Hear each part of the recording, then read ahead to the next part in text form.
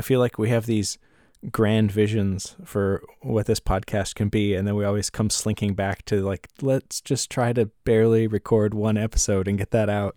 Yeah. And that's where we are now. Yeah. So let's record an episode. Yeah, sounds good. Yeah.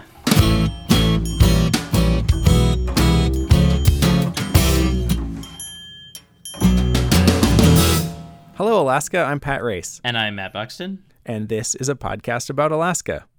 In today's episode, we are going to talk about the election. We're going to focus on the governor's race since it's been really interesting this week. We're going to kind of do a little recap, and then we're going to talk a bit about what it's like in the media world. So, Matt, maybe we should introduce ourselves again since it's been a while. Do you want to go ahead or maybe we should introduce each other? I'll introduce you. Oh, okay. Sounds good. I'm here today with Matt Buxton, who is a journalist, formerly of the Fairbanks Daily News Miner, currently of the Midnight Sun, which is a blog about Alaskan politics and policy.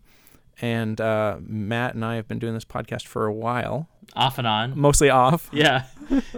And this is Pat Race. He's a Juneau guy. He does a whole lot of different things that I can't never really keep track of. He does Lucid Reverie, which is a media production company, is the best I can figure out.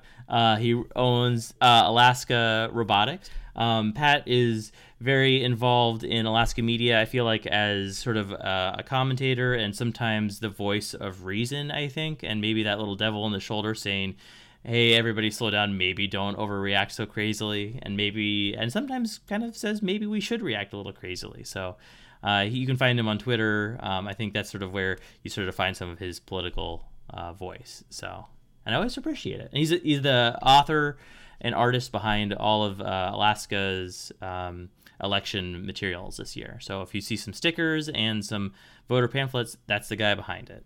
That was a fun project, by the way. That was really cool. I did this illustration a while back of a bear with a little "I voted" sticker on, and it was sitting up in the Division of Elections there, and they decided to contact me and see if I wanted to do something similar for their election pamphlets this year. And so I got to work with them, and that was a lot of fun. I really enjoyed it, and it's super exciting to see all the Alaska Native language stickers and things rolling off the presses. It's kind of a nice upgrade over those standard stickers and all the the kind of the stock art photos of Alaska nature. So it's a little bit of character. Yeah. So if you vote early this year, you get one of those fancy stickers.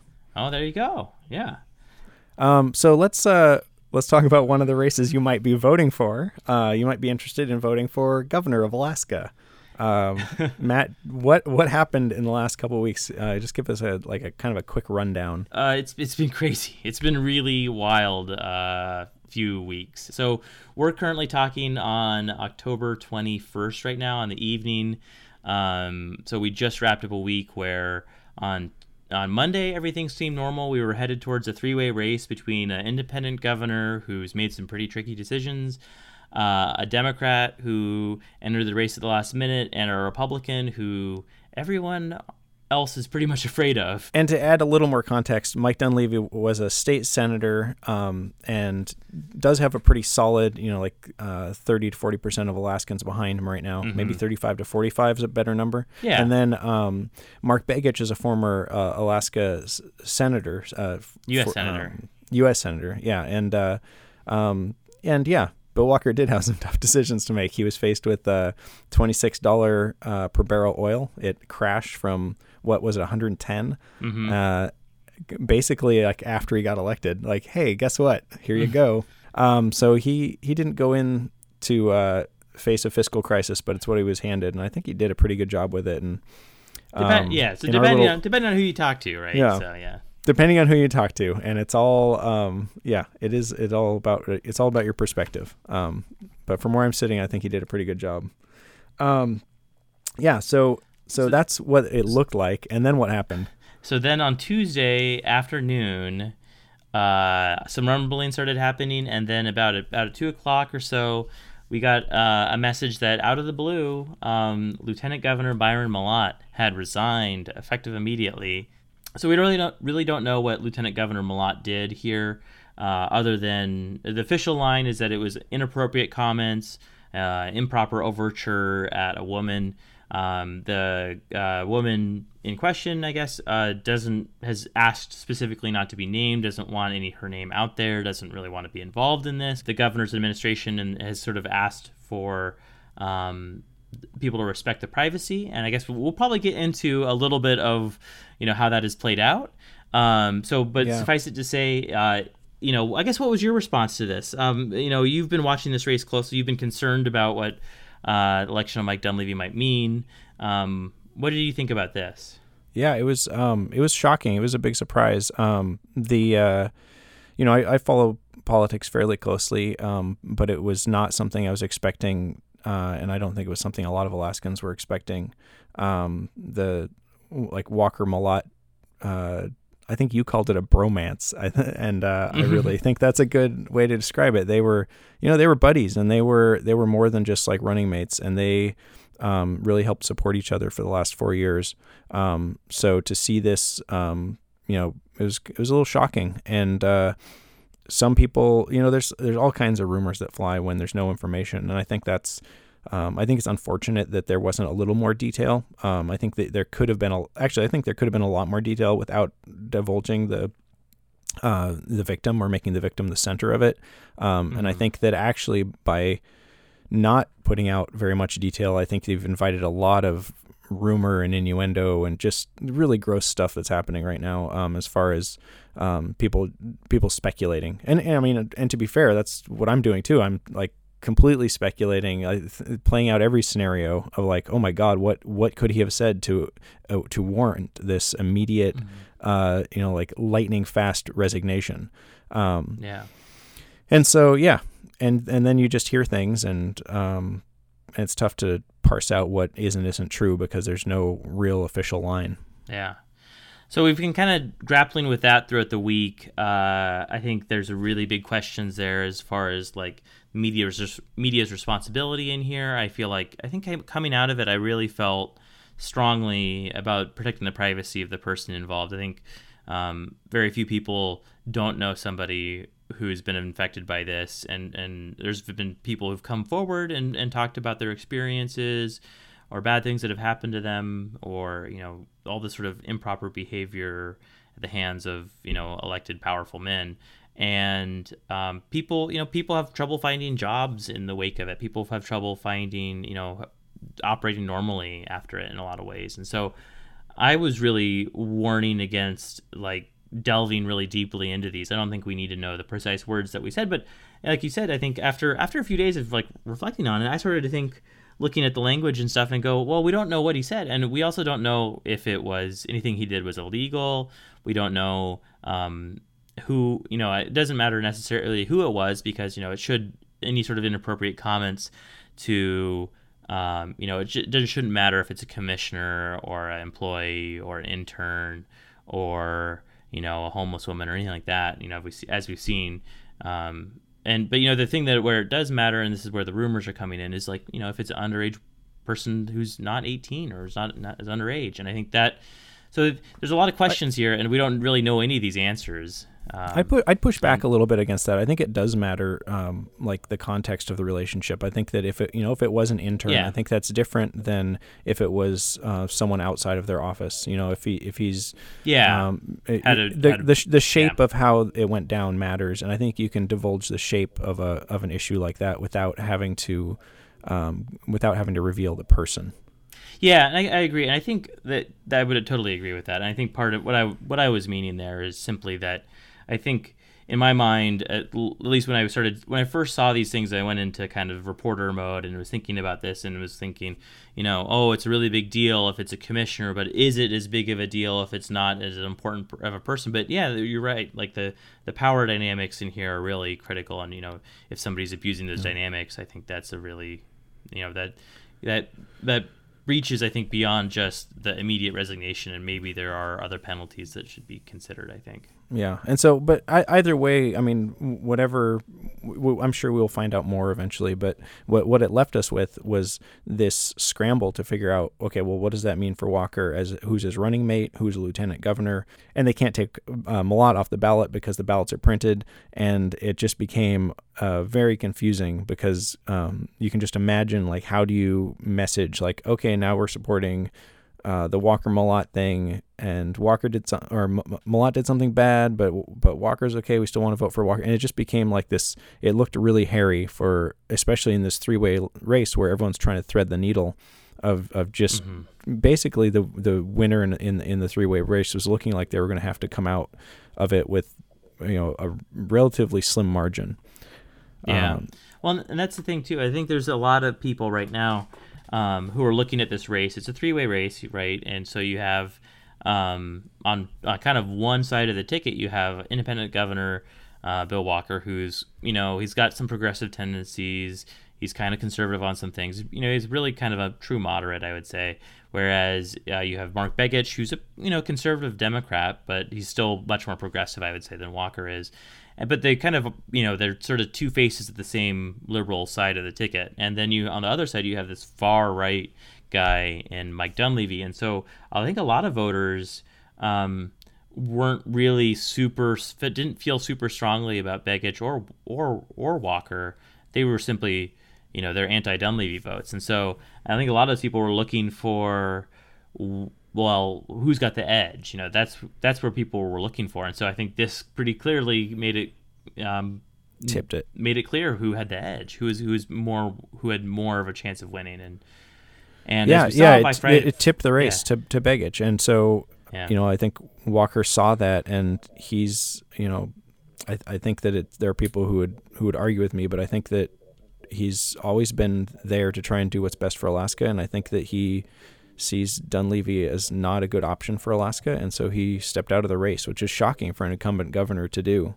That was so that came on Friday afternoon in front of the Alaska Federation of Natives annual convention. So Alaska Natives and non-natives from all over the state were in Anchorage this weekend. So he said this to a packed audience. There were really gasps of shock in the room when he said it, but kind of by the time the dust settled as he was explaining his thinking, he really made it clear that his heart was really in what was best for Alaska, and so that was ultimately the decision he made. It was self-sacrifice, and I think that it's a real shame because it's the kind of self-sacrifice that demonstrates that he's a good leader. I kind of wish that this was sort of a King Solomon test, and you say like, oh, okay, well, he sacrificed himself for our state, and that means now he's the right person to lead us. But unfortunately, that's not how it plays out. That made me want to vote for him more, and I have to I have to go and vote for Begich because that's the situation we're in. I have to overcome that desire to be like, oh my God, he's such a good dude, and he did the right thing, and he did it to help us, and so. It's tough because now you're strategic voting, and I really wish it could have been a different situation. I don't like the way our elections are set up right now to create all this strategic voting. I mean, that's the whole thing, right? I mean, that's what I think voting, especially voting post the Trump era, I feel like is not post, but during the Trump era. For the left side of the ticket really is kind of this, I think, should be an empowering thing where we're voting what we care about. You're voting about what's important to you. And in this race, it's really purely voting about what you're afraid of. Yeah, you're voting against someone. I think it's really tough. Yeah, I think it's going to be a really tough election for Begich, even though, he has the support of Walker. I think it's really tough to be able to sell that. Yeah. And I don't know how that'll play out. It'll be really interesting. I can't imagine a lot of Walker supporters will migrate over to Dunleavy, but maybe some people just won't vote for Begich, and it'll be we'll just have those lost ballots. It'll be interesting to see if he can pull it off. Still, I think it's going to be an incredibly tight race. I mean, you look at I've seen other races where candidates have for whatever reason, still ended up in a three-way race, and someone has withdrawn, but stayed on the ballot, and they hold on to about 10% of the vote, almost, even regardless of what kind of messaging they're doing. So, I wouldn't be surprised on election day that Walker still has about 10% of, whether it's people who, like yourself, feel very strongly about the kind of courage that he did and still support him, or as people who didn't get the message. I mean, not everybody was watching that thing, and not everybody's paying attention closely to the news, and some people have already voted through the absentee ballot process. Right. So it's going to be a really tricky and interesting election on that front. So I'm really curious though. So we've done this podcast for a while now, and it's always been, I'm the guy who's sort of knee deep in the media, and you're the guy who's kind of looking, is involved in looking out on the outside looking in. And so I'm curious as to kind of how you think that the media has sort of handled this. I think they're kind of almost a character in this in a way, because and so, I'm curious. I guess let's start talking just a little bit about the Lieutenant Governor Malott's resignation. How do you think the media handled that as a whole? And maybe if you want to break us down into a few different categories, go ahead. I don't know if you want to separate it into like the Alaska mainstream media and sort of the like kooky bloggers, of which you are now a kooky blogger. I feel like the mainstream media kind of did what they could with it, and they were definitely frustrated. But then a lot of there's just like this Wild West blogging world out there of, you've got the like Mudflats, Midnight Sun, Craig Medred, Landmine, Must Read Alaska. Like there's just this whole cohort of like blogs reporting on what other blogs said, and they're like these pseudo news organizations, and they kind of run with anything, and which is fine. I mean, it's like they should be able to. It's pamphleting. It's the freedom of expression, freedom of speech, but it's also tough because at the same time it's happening all at the same time that newsrooms are really diminished and don't have the capacity to really put in the effort. So you've got like people like Suzanne Downing are almost as big as some of the newsrooms right now, which is wild. You've got one person who's willing to work really hard, and that's not much smaller than a newsroom. Like a lot of the, I guess you probably know better than I do, but a lot of the newsrooms in the state are just like a few, handful of people trying to do their best. And like here in Juneau, James Brooks was, he was doing design and layout for a while the last couple of weeks, and and he's like he should be out tracking down stories and doing the news. And so I guess with the Malott thing, it just felt like a lot of, it felt like because we weren't given much information, people scattered and looked to fill it in with like kind of rumor and innuendo. Yeah, and that's kind of where I think some of the difference is between the media, the sort of the traditional media and the blogger world. And I think so one of the really big things with bloggers, I think people really need to keep in mind when they're reading the reporting, is just kind of like who these people are, what their motivation might be, and who might be paying them. And I think it's something to keep in mind with all media, but particularly these blogs, because a lot of them can be really widely affected by who's paying the bills for them, what the readership is. So that's one element of it. My blog is owned by Jim Lotzfeld. He's a kind of progressive guy who has his hands in a lot of different politics and is really honestly pretty hands off with everything that I have. So he's not shy about telling that people that he's friendly with both Walker and Begich, but I guess it's not that big of a surprise that I'm kind of friendly to them too. So that's one element of it I think people need to keep in mind. But I think the other really big thing that a lot of media, the bloggers might not be asking themselves, where I think traditional media might, is talking about the news value and what, kind of what we need to know and why we need to know it is one thing. And but there's also part of the equation is what do we want to know? And that's what they feed. Yeah. And so I think that's what the bloggers are doing, right? And so the part of you does want to know what was said and who, people want to know all the dirty details of it, right? Yeah.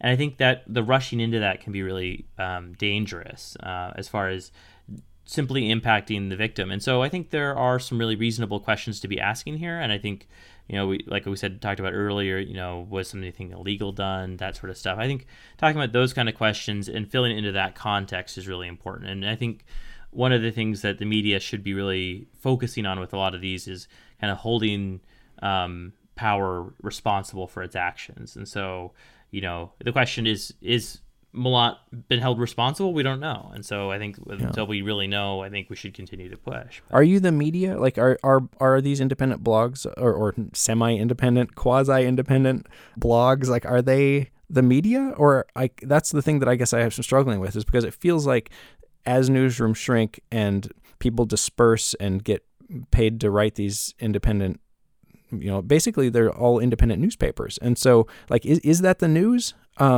Is that just the shape of the news today? Like, are they journalists? Are they behaving? Are they held to an ethical standard? Like, are you the media? Yeah, I mean, I think people are. I think the media, what kind of constitutes the media is changing. I think even if you look at a lot of newspapers, they are really changing. There are a lot more partnerships with organizations that have key interests in stuff. So you look at the News Miner. I worked on a project there about alcohol abuse, and it was funded in part by a group that is fighting alcohol abuse. And so, obviously we kind of we're steered in certain directions, and we have, I think it's important for a lot of these groups to maintain their editorial freedom. And I think a lot of papers are doing that really well. And it's harder to know when you're kind of leaning into independent organizations like a blog or something like that, and really knowing that sort of stuff. But I think it's kind of just a matter of who's got news and who's able to share it, and who's able to share it in a somewhat entertaining way. And so but also who is able engaging way, who is able to share the news comes back to money. Like, who has the time to investigate and to craft a story and to share it. Like, that's the real thing. I mean, so this podcast, the reason that we don't do it very often is because it's kind of a hobby for us, right? But people who are putting out news every day, they're paying their bills. Like, so they can afford to be the news because they're being paid to say something. And if they're a mouthpiece for an organization, do they have to disclose that, or do they have to? I mean, you don't. No, you don't have to. Like, why not? I mean, that's because it's the freedom of speech. I think you can, and we're all private businesses. That's kind of a lot of the thing that I think people need to keep in mind. I think is that we, as journalists, all are benefiting from the very strong constitutional protections we have, but we're not necessarily. That doesn't mean everyone is always telling the truth or is always telling you the full picture. And I think. Yeah. And sometimes that's out of entertainment value and the desire to get people out there, and sometimes it's because there's a desire for whatever reason to be shaping the narrative or getting people to think a certain way. And so I think those are all things to be keeping in mind. And I think it kind of is important for a consumer to be even more skeptical, I think, than ever before, because things are changing so much. It kind of, you can kind of find whatever sort of new version of news that fits your personal taste. If you want to find something that's more progressive or more conservative. That's horrible. I mean, it's no good, because then you just end up in a bubble. But I guess that on the upside, it's hard to fix. Yeah. Well, I guess there is an upside, and the upside is that we have this multitude of voices coming from all these different, whether they're paid or whether they're hobbyists or whatever. We have a wide variety, and you can kind of like cobble together various perspectives, and you can see the whole shape on the thing. Basically it's like these different viewpoints, and so instead of getting like a two-dimensional view of an object, you're seeing it from many different directions, and you can see its three-dimensionality. So maybe that's good, but if you're getting your news from one source, that's probably not good. So maybe if you're only reading Must Read Alaska, or if you're only listening to this podcast, it's a good idea to branch out and read some of the things that you're not, or something. Yeah, hopefully you're reading, just looking at something else if you're just listening to this podcast. Yeah, because you've been bored for months. You know what this reminds me of, though? This reminds me of a frustration that is not that long in our rearview mirror, and that's Amanda Coyne. She worked on this like news blog that was a really popular news blog in Alaska, and it's interesting because it has to do with Mark Begich. He was running against Senator Sullivan, now Senator Sullivan, Dan Sullivan, and he as soon as he won that election, he hired on this journalist who kind of softballed him throughout the whole election process. And it was a really weird thing. And like, I feel like that's the kind of thing that we're in right now, where there's this election going on and I just questioning people's motives, like Jeff at the landmine, he's a wacky dude. And, I watched this primary election coverage, election central in Anchorage, check it out. And so there's Tom Hewitt from the ADN sitting next to Jeff Landfield, which I think elevates his status. It's like, okay, we are peers, we are journalists. And then Jeff is saying, I'm going to take off my journalist hat here because I'm also running engineering, architecting one of these races against Cherie Smollett. It's just a weird world right now. Yeah, I mean, that's a whole bag of worms right there. But yeah, I think there's a lot of worms. I think it's interesting. I think it's interesting because I think part of the reason I got into the blog sort of format is because it offered me a greater degree of editorial freedom and to be able to either be picking what I want to report on or kind of and talking about things kind of that are important to me. So healthcare is an important issue to me. Immigration is an important issue to me, and so I think being upfront with some of that stuff is actually helpful. I think him saying, I'm taking my hat off and I'm going to talk about this, I think at the very least he's being open about it, right? Because some people aren't. Yeah, I guess it's the tough thing is just being suspicious. I don't want to be suspicious of the news, and but I guess you have to be. Yeah. And so it's how it's always been. I mean, you go back to Hearst. It's not like the news has always been this pristine, shining gem on a shining hill kind of. It's like the news was dirty and muddy and was run by people that had a lot of money that wanted to make more. Mm-hmm. So, well, okay. Anyways, should we talk about what's coming up this week? There's I'm sure that 5,000 things will happen, but what about these crazy rumors that people are writing about? The governor's race has obviously changed a lot. Right? Begich, Dunleavy, gloves are off. Let's go.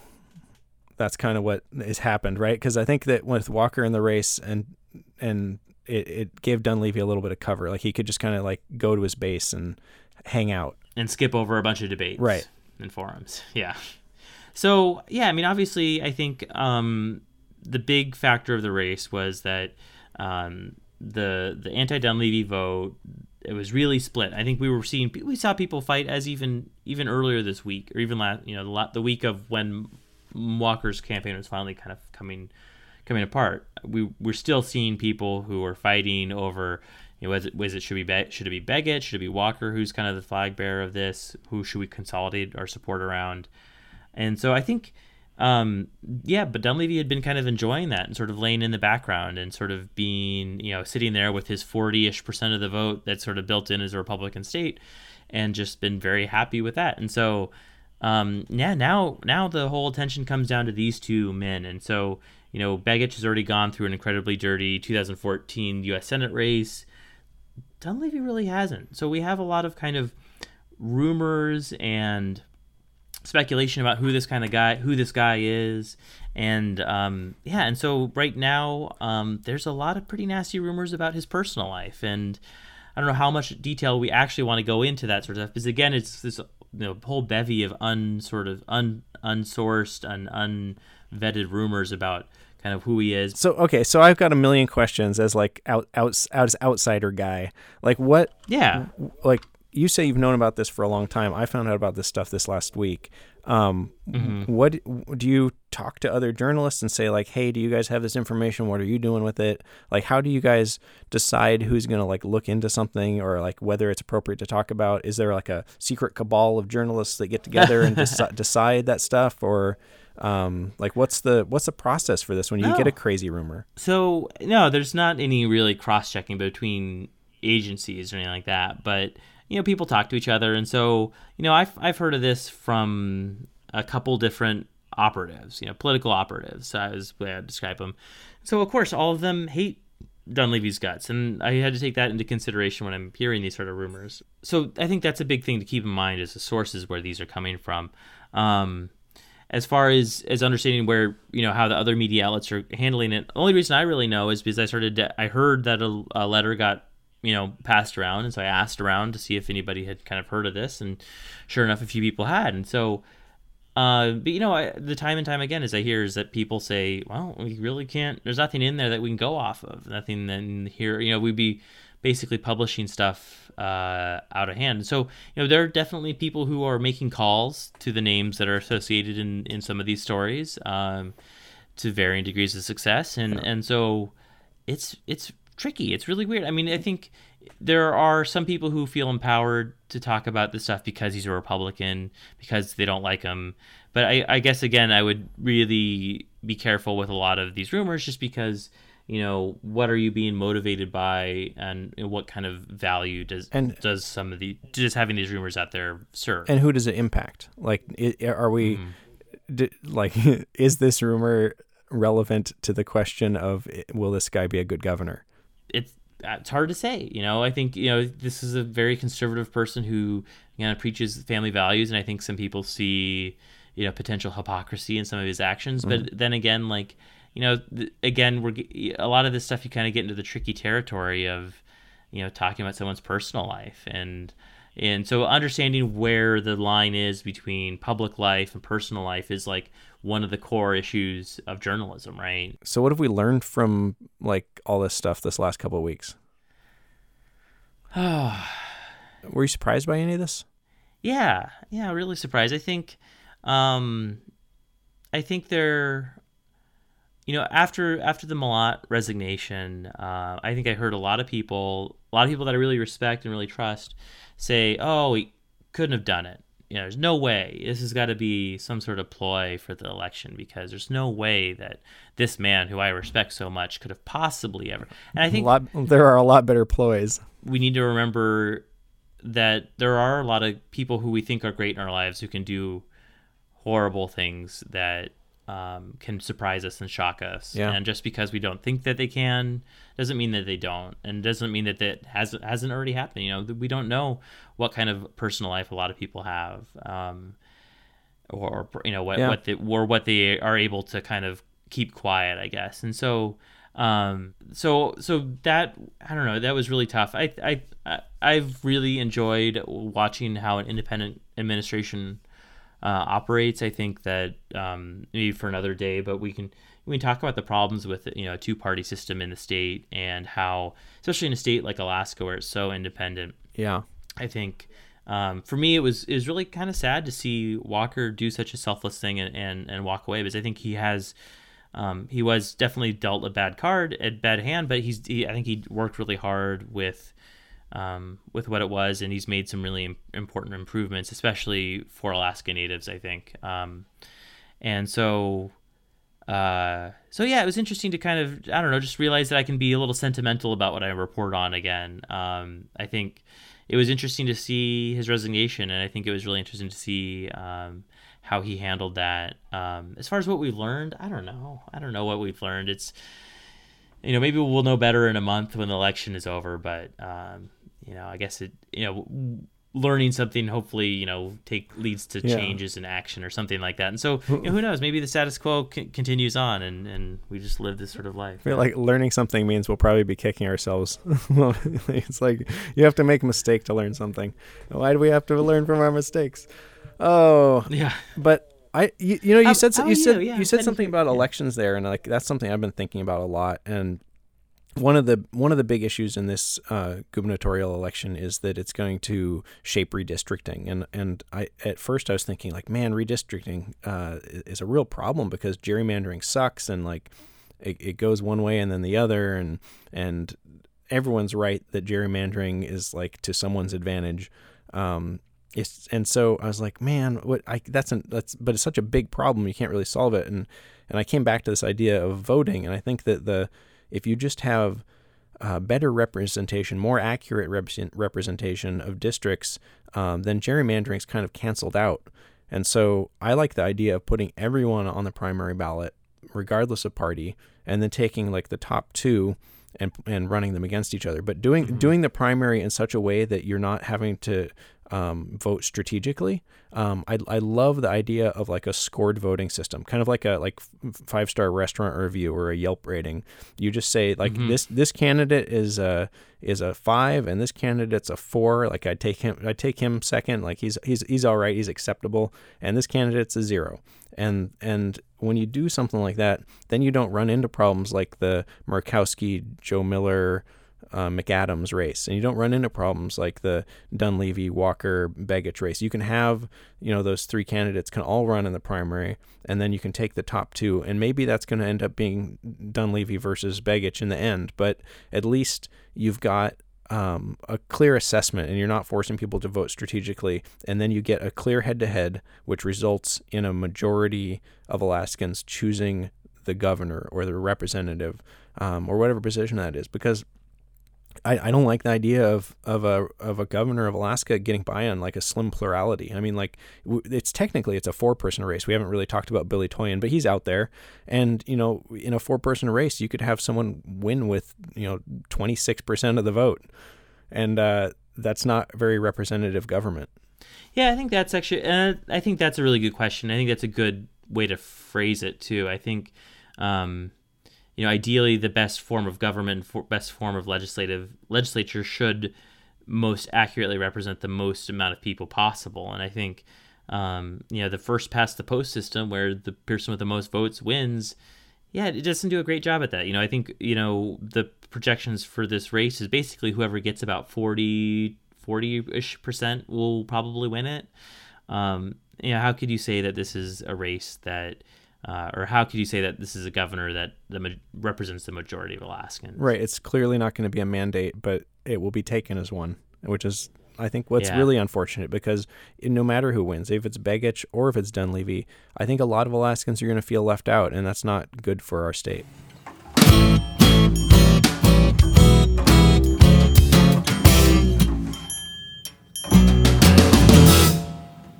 Matt, it's great catching up with you. And it was good catching up with you. Tell me something that you're really happy about, that you're optimistic about. What are you excited about right now?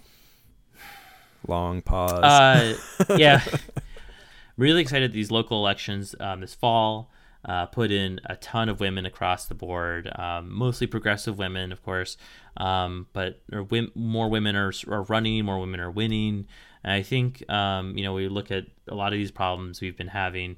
On all sorts of things, not just related to like harassment in the workplace, but just all sorts of the amount of it's bringing in a way more broad and inclusive point of view into our politics and policy making. And so I think I'm really excited to see what all of these women who got elected in this last round will be doing. I think if anything, it's just a really refreshing way to shake up how we're governing ourselves and what kind of policies are being formulated at that level. So really excited about it. Yeah, I can't wait to see more of that. Yeah, and I think I'm just really excited about all the like conversations I've been having with individual humans. Anything when I step back from the internet and I'm just talking to people about Alaskan politics, it's actually really encouraging. And so I've been trying to have more of those like one-on-one conversations about like, well, what do you think about this and how should we approach this? Because it just becomes more nuanced and experiential. So yeah, I don't know. There's a lot of great people in this state, and I guess that kind of keeps me going. Okay, so that's our episode. I'm Pat Race, and you can find me at Alaska Robotics on Twitter, or I've been using Instagram more and posting like little sketches and stuff. Also, Alaska Robotics on there, and come visit me at the Alaska Robotics Gallery, which is downtown Juneau. We have got comic books and board games and fun stuff like that. And I'm Matt Buxton. You can find me primarily on Twitter at Matt Buxton, and I also write daily for MidnightSunAK.com. It's the Midnight Sun political blog, and you can find us also on Facebook. That's kind of where we're mostly active. And I think that about does it. So until next time, goodbye, Alaska. Goodbye.